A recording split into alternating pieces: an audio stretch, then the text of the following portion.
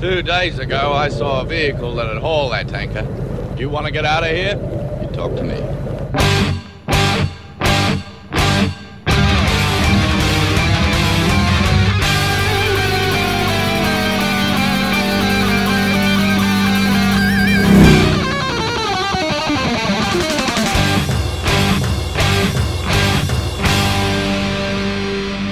Welcome to the Mad Max Minute, where we've got to get to the gate in Mad Max 2 The Road Warrior, 1 minute at a time. I'm Rick. And I'm Julia. And today we're talking about minute 53, which begins with Pappagallo letting his guard down, and it ends with Wes perched atop the tanker trailer. It's a good minute. It starts off strong for Pappagallo. He is up there on the turret. He is shooting a veritable wall of flame at the on-foot raiders, but he makes the cardinal mistake of a character in a Mad Max movie. And I've definitely noticed this the more I watch these movies, that if you are doing something, if you are driving or if you are manning a turret or anything like that, and you look behind you, bad things are going to happen. Either you're going to get flattened by a truck, or some dingleberry in a dune buggy is going to drive in front of you and cut you off and cause you to crash, or you're going to get shot in the leg with an arrow. So keep your eyes forward. That's one of the lessons of this movie. This mistake of his reiterates that he's not a warrior. The people in the compound, aside from warrior woman, are not warriors. Yeah. If he, had military training, proper military training, he would know. Just man your post, pay attention to what you are supposed to pay attention to, and trust your cohorts to be taking care of things where they're supposed to be taking care of things. Yeah. Don't turn your back, just focus on what you're supposed to do. I don't remember us ever finding a source. Remember when we had Travis Bow on the podcast and he was talking about the idea of Pappagallo being former military? I think he was mixing up Wes. Yeah. I never found any source for Pappagallo having that background. Right. Yeah, I think he was thinking of Wes. Yeah. It's an easy mistake to make when you're not buried in this movie 1 minute at a time every day, all day. Well, not all day, but most of the day. All right. Maybe not most of the day, but still, at least 30 minutes a day. I do wonder why Pappagallo stopped shooting the flamethrower. I have a feeling that Pappagallo was concerned about the fact that there were 4 raiders inside the compound. He was looking just to see how everybody was faring with that situation, because you've got Wes shouting the gate, and you've got the warrior woman jumping around and cutting throats, and you've got people shooting arrows everywhere. It's very chaotic, and of course he's responsible for all these people, and so his concentration is, yes, outside the gate, making sure no one gets close, keep them at bay with the flamethrower, but at the same time he's still very much concerned about what's going on amongst all of these noises that he's hearing. So it makes sense that he would look back. It's just, this is the movie series where if you look back, bad things happen. And of course the bad thing that happens comes in the form of a raider, and I think he's perched behind one of the burnt out wrecked cars. Okay. That's the vantage point I think he's at. We really don't get to see where he is. You can see on the side of the frame some metal looking parts. So he's near some vehicle somewhere.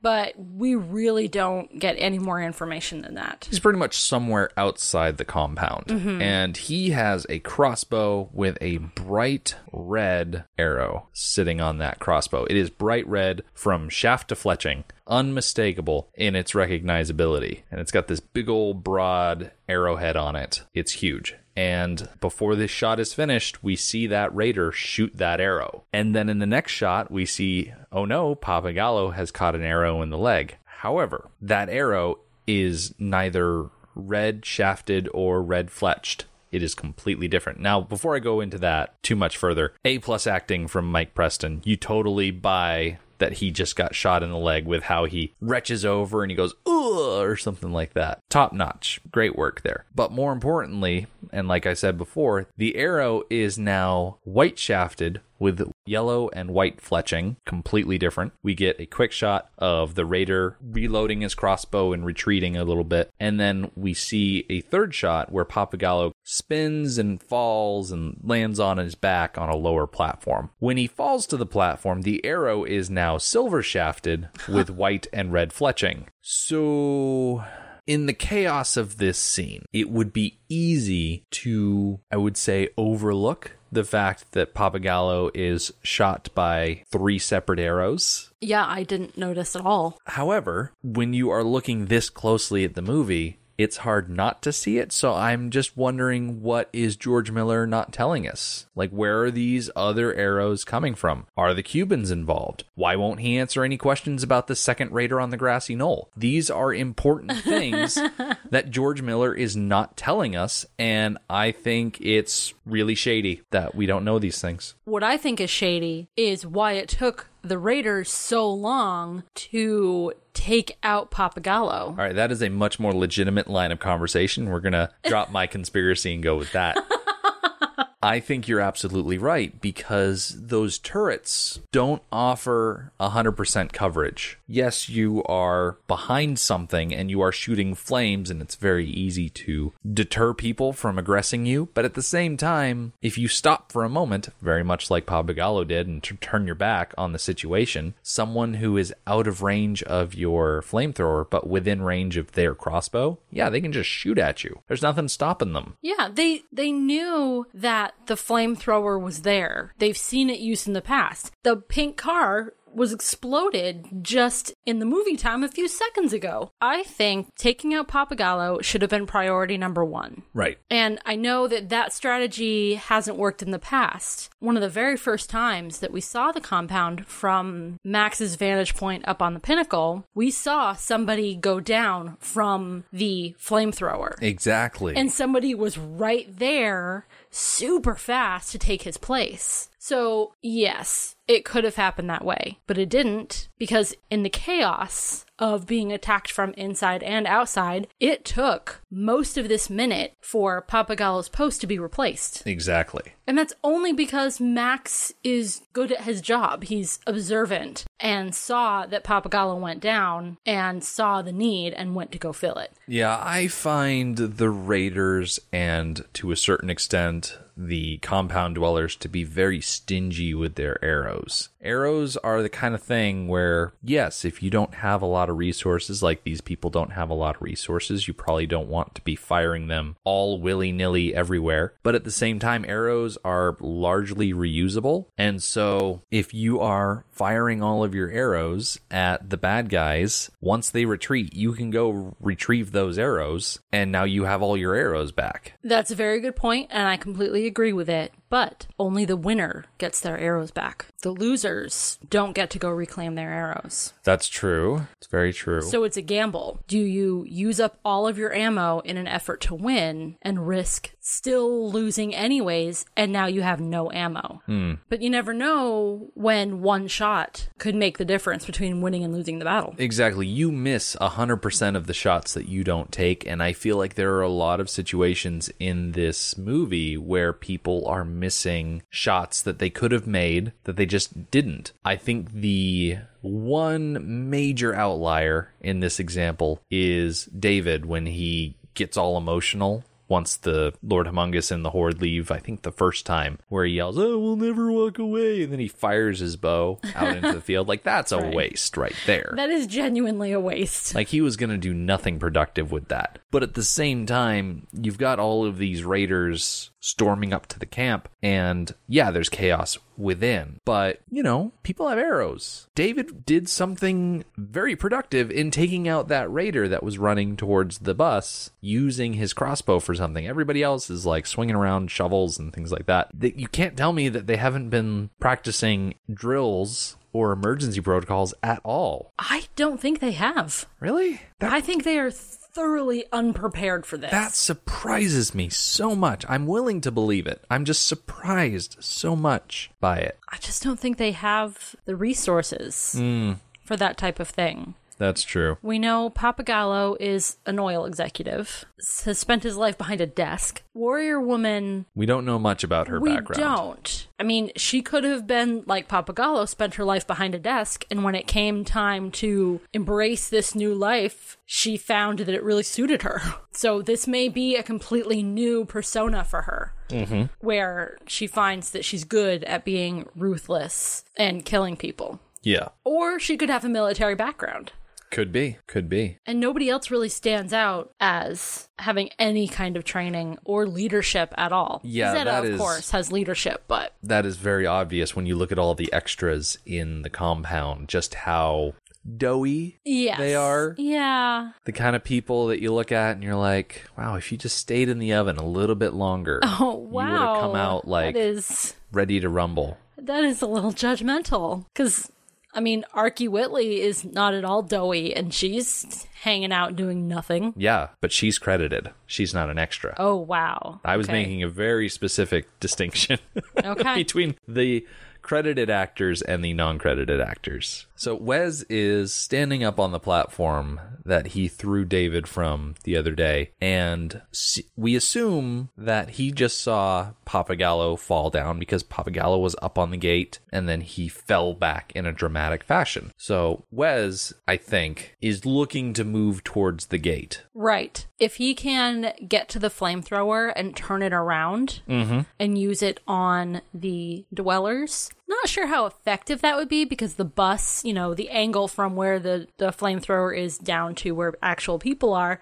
I think the bus would be in between that line of sight. But it would still be much more effective for the Raiders if Wes was on that flamethrower. Right. So he's got to get from point A to point B, and while he could jump down from that platform and run across the center of the compound, there's a lot of people in his way. And so he opts instead to take a rope that is just sitting behind him, Conveniently. and he does a Tarzan swing from that platform out to a support tower. And he's very, how am I going to say this? And he's very, I would dare say, graceful doing it. It's a very nice, even swing. He goes from point A to point B without too much opposition from anyone. I would rate it highly as part of the Olympic board.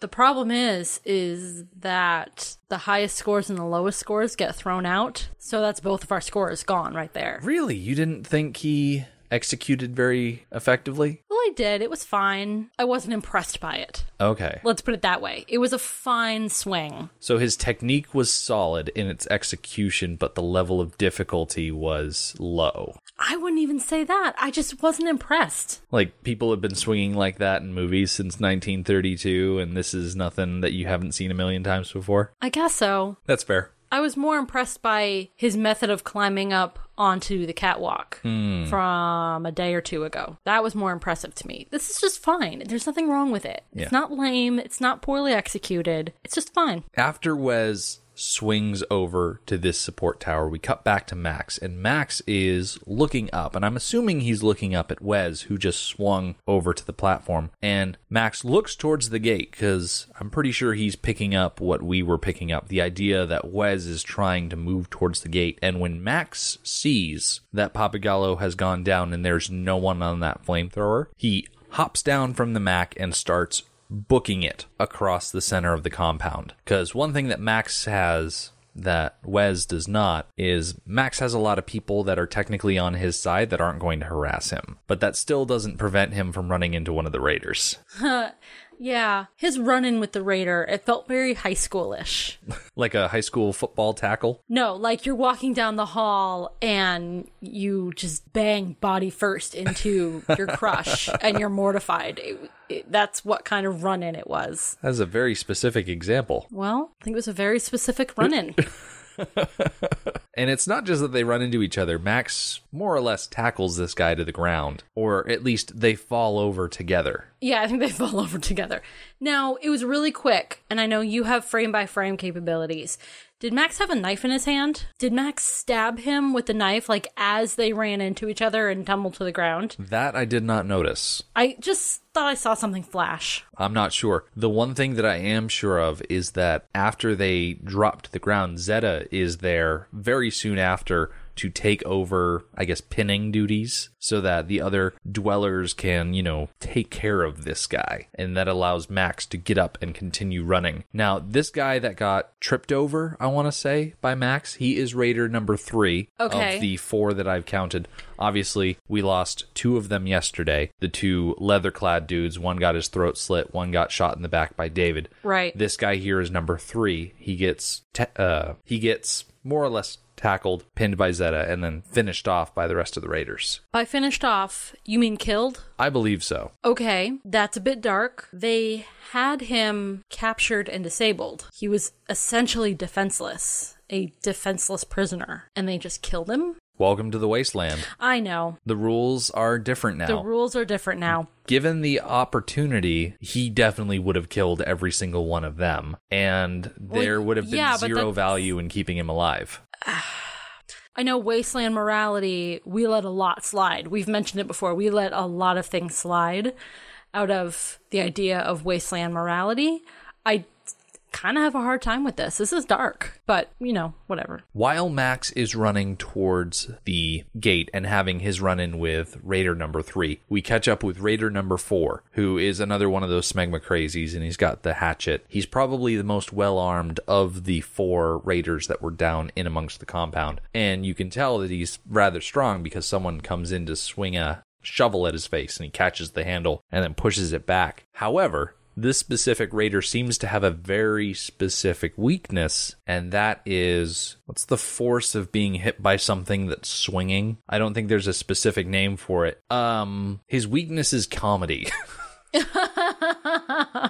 Goofy ways of taking someone out, because as he's running across the center of the compound, the mechanics assistant, we see him having one end of the mechanics, I guess, gimbal or whatever we're calling it, and he runs one way, and the mechanic swings around and just hits this Raider like a wrecking ball. He comes in like a wrecking ball and flattens this guy right out. He drops his hatchet, he's down on the ground, and then I'm assuming other people come in, just finish him off, because being hit like that wouldn't kill you. I mean, unless his head landed on a rock. I don't know what the smegma crazies wear for headgear. So yeah, I think it was mostly a distraction. Yeah. A very good distraction that distracted him for a good long time, so that, like Marauder number 3, he could be surrounded and controlled and murdered. Yep. After we see Raider number 4 get taken out, we rejoin Wes, who has just slid down the canopy of one of the tents, I guess, that was attached to the support tower he was just on, which, I gotta say, sliding down that tent looked pretty fun. It did. A little piece of his costume fell off. Yeah. Did you saw that? I saw it fall off. I don't know what part of his costume it was, though. Yeah, I couldn't see what it was. Mm-hmm. But yeah, something fell off. And now that he's on the ground, he's running through the camp on the side, so no one's there to stop him. So after we see him run by, he leaps up onto the side of a red box truck and climbs up to the top of the cab. Right after we see Wes do that, we see Max cross the center of the compound and climb up on top of the bus gate. And I like that we're seeing a bit of a mirroring effect. We're seeing Wes do something, then we're seeing Max do essentially the same thing to, I would say, illustrate how they're evenly matched. What do you think? I love this minute for what Wes does. He sees an opening on the opposite side of the compound that he wants to get to. After he sees it, it's really quick. He got a look in his eyes like, I want to get there. How do I get there? And he makes a path of least resistance. Mm-hmm. How can I get over there encountering the fewest people who are just going to slow me down? So I love that he takes this path, leaping from one thing to another, touching the ground only if he has to, and then taking the first opportunity to get back up off the ground. I think it's really fantastic. Max doesn't have to do that. He does the same thing. He sees the need and he figures out the path. But because Max is in a sort of friendly territory, the people aren't going to attack him. Right. So he can make a beeline for it. And even then he gets slowed down once. Mm-hmm. So Wes is able to leap from the top of the red box truck that he just climbed up onto over to the tanker trailer. And so he's now perched on top of it. And we get this nice shot of the compound dwellers all in the middle of the compound, and then we see Wes stand up on top of that tanker. And in this instance specifically, I have to go back to my whole you miss every shot you don't take, because there are at least 2 dwellers standing there with bows, arrows ready to go. All they have to do is pull back and shoot. Right. Even if it's not an instant kill shot or an eventual kill shot, even if all they do is make him fall down, like they did with Papagallo, then they can murder him in cold blood later. I love that you're insinuating that what the compound dwellers are doing to the raiders is cold-blooded murder. It is cold-blooded murder. It's not the same as sneaking in their window and slitting their throats at night. Like, this is war. Right, but the rules of war, and I know these are like modern our society rules of war, is that once an opponent is your prisoner and is disarmed, you can't just kill them. There are rules. There are societal norms. Yes, there are written rules of war, but there are also moral societal rules that say you don't kill an unarmed person, especially when they're your prisoner.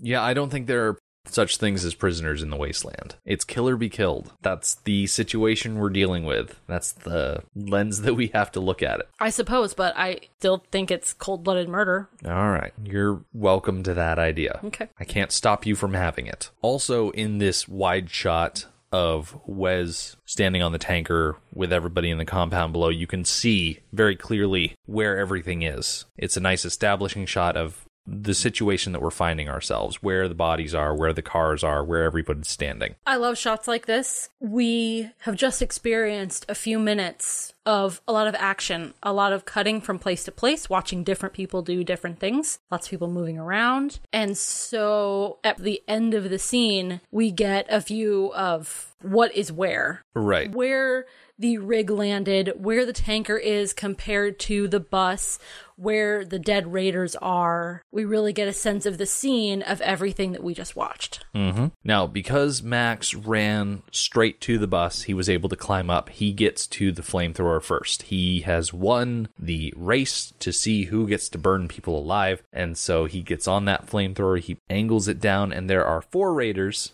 that are charging the gate. Kind of feel like there should be more, given how much of this minute is spent without flamethrower active. There should be at least a couple of raiders who've made it underneath the bus. Right. Or, scooted around the sides. That gate is not airtight, but not airtight. It's not people tight. Right. I really gotta fault the raiders for not having more get up and go. Maybe a little bit more motivation, because when Max gets on that flamethrower, they're only about halfway across the moat. They're not that far. No. I'm like, where's the hustle, guys? Right. And the way they just stop and run away is so funny. It's so dopey. I mean, speaking of dopey, there's one of the raiders, he's one of the bad cops, and he's holding an unloaded crossbow, and I'm like, so that's going to be your melee weapon? You don't want to have an axe like any of your other friends? Because the large smegma crazy dude, the one that eventually gets lit on fire in the next shot, he has a big old spatula machete hatchet thing. The other guys have long-handled axes. Those are instruments of war that can do some real damage. And then you've got Gomer Pyle over there, who just brought an unloaded gun to a knife fight. Not a great choice. No. I mean, granted, there's nothing any of them can do against a stream of fire that Max just rains down on them. And like I said, the big smegma crazy that was closest to the gate, he can't get away fast enough, so he catches on fire. And the Lord Humongous is just standing there watching all of this happen. You can tell he's just so frustrated. He should be frustrated at his own strategy. Like, he was given an opportunity, a break in the flamethrower to get people in. Oh, it was a golden opportunity. As the leader, it's his fault that they didn't take proper advantage of that opportunity. Yeah. So he only has himself to blame. So with the raiders once again in retreat, we get a shot of Max, and he looks back towards Wes, who is standing on the tanker, and Wes points menacingly at Max, and he says, you can run, but you can't hide. And as he's saying, but you can't hide, we switch back to looking at Max, and Max glances back out on the valley, and then he almost realizes that Wes is talking specifically to him, and so he turns back to stare at Wes once more. It's another chapter in the book of Max and Wes. Yeah, at this point, I'm thinking about them as a bromance. Like, if you pick out all the other stuff that doesn't involve directly the one or the other of them, and, like, I'll bet you could, like, recut it as a romantic comedy. Oh, I'm sure. Someone who's very clever with editing software and tone and music could probably do a very good job of recutting Mad Max 2 into a romantic comedy between these two characters. Yeah. I don't have time for that. I really don't. One thing to point out about this scene between the both of them, and I think for the rest of this minute, that it is going to be a lovely sunset. You can tell that the sun is getting low. Like, there's a nice golden glow, especially on Max, on his face. Mm-hmm. And yeah, it's getting to be evening. Okay, in some shots, it's getting to be evening, and it reminds me of when we were listening to the commentary and George Miller was talking to Dean Semler, and they were talking about how, you know, they shot at all hours of the day, and with an action movie, cutting things together the way it goes, you can mix afternoon shots with evening shots, with morning shots, with midday shots, and we get a quick shot, as if I haven't said shot enough in the last 30 seconds, of the feral child who runs up with his boomerang and he launches it at Wes, and Wes deflects it with his wrist-mounted crossbow. But the shot of Wes deflecting it with his crossbow is so very obviously an evening shot. Mm-hmm. And then everything around it is a midday shot. Yeah. With the light being very high. And they're not long shots. It's not like they're big 10-second long shots, so it's very easy to skip over it mentally. It is. And it really doesn't bother me. Most of the time, I really don't notice. Mm-hmm. It was very prevalent in this action scene. There were some shots that were evening shots with like a sunset glow about the place. There are some shots where the clouds are quite dark in the distance, and then there are some shots where they're puffy white clouds. Yeah. So in this action sequence, it was very noticeable. I'm okay. I'm not gonna. I wouldn't say it ruins the experience. Yeah, I think it's just one of the perils of shooting a movie outside. Yes. Not being in a contained, controlled environment. I do love the return of the boomerang. The feral child got to use it again. Yeah, it was so effective the first time we saw it. It killed one person and maimed another with very little effort on the part of the feral child and very little risk. Yeah. One thing, speaking of risk, that stood out to me is the fact that the feral child threw his boomerang and he wasn't wearing his protective chainmail glove. I feel like the feral child was being very confident about his boomerang hitting its target, so that way it wouldn't be in a situation where he's waiting for it to return, because he would just go pull it out of someone's head. Mm-hmm. Although, I have to imagine... Actually, no. All right, what I was going to say, that I now think is incorrect. I was going to say, I imagine that he keeps the two items together because he always uses them together. But then I realized he's 8. Mm-hmm. He's not that organized. In the pressure of the moment, thinking quick, he grabbed his boomerang, but if his gauntlet wasn't right there with it, he's not going to go searching for his gauntlet. Yeah. He's just going to grab the boomerang and fling it at Wes. Because an 8-year-old realized that he had a perfect clear shot. Right. When nobody else did. All of the adults were just sitting around twiddling their thumbs, and the 8-year-old's like, fine, if you guys aren't going to step up to the plate, here I go again on my own. And he just tosses that boomerang, and Wes happens to be wearing a big old metal crossbow on his arm. It's not big, but you know what I'm trying to say. It's enough. And he deflects the boomerang, and it flies off screen. And I don't know off the top of my head if it comes back, but if it does come back, I'll be like, oh, hey, he found it. Yeah. Before this minute ends properly, the last, I'd say like 14 frames of this minute are spent in a POV shot from the gyro captain's perspective flying over the action. So we're going to pick up with that shot tomorrow. We're going to talk about it then. What I really like about this shot is how we get there. We were brought up to the sky, paying attention to it, by the boomerang flying off into wherever. And then that leads us right into POV from the gyrocopter. It's almost like, before you realize it's a gyrocopter, it's almost like the POV is from the boomerang. Good point. And it just rolls so nicely and so smoothly into the gyrocopter coming on the scene. Yep. So we're going to talk more about the gyrocopter tomorrow when we pick up with minute 54. The Mad Max Minute podcast is a fan project by Rick and Julia Ingham. The Mad Max franchise was created by George Miller and Byron Kennedy and presented by Warner Brothers Pictures in association with Village Roadshow Pictures. Mad Max Minute is produced and edited by Rick Ingham. Our opening music is by Daniel Batista of danielbatista.com. You can follow Mad Max Minute on Twitter at Mad Max Minute, on Facebook at Mad Max Minute Beyond Microphone, and at madmaxminute.com. And finally, if you would like to contribute to the podcast, visit madmaxminute.com, click on the support link at the top of the page, and check out our Patreon to help us keep the tanks full. Thank you for joining us for minute 53 of The Road Warrior. See you tomorrow.